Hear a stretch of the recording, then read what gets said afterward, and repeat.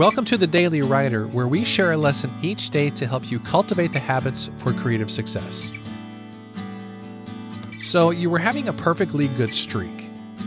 Things were going well with your writing, and you were making great progress with your book, blog, client work, or something else that you were working on. But then it happened. Maybe it was family drama. Maybe it was a work situation. Maybe an appliance or a car broke down. Or maybe there was political or social chaos that made it really hard for us to focus. Whatever it was an outside force that made it harder for you to get your writing done. So what should you do? How should you respond? Well, here's a great example from the history books.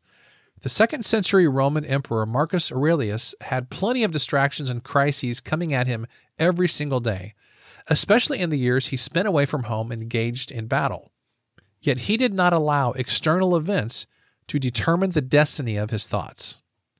Marcus compiled his private thoughts into a book that later became known as Meditations.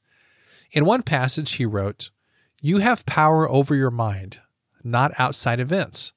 Realize this, and you will find strength." Well, you might be worried or frustrated by a lot of external events, but the only thing you ultimately control is your own mind.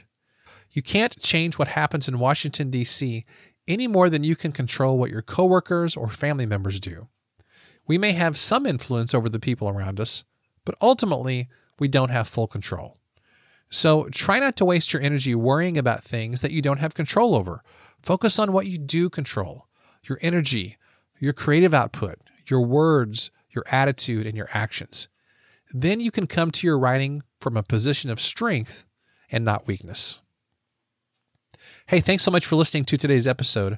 I want to take just a moment to let you know about our Daily Writer membership community.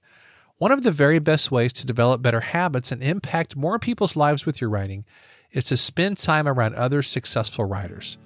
If you're tired of feeling isolated and chasing success on your own, you will love the Daily Writer community. For years, I searched for the kind of writing community I would want to join. I never could find what I wanted, so I ended up just creating one. Some of the features of the Daily Writer community include weekly writing sprints, monthly community calls, help from writing mentors, calls with guest experts, mini courses to help you be more productive and successful, and so much more.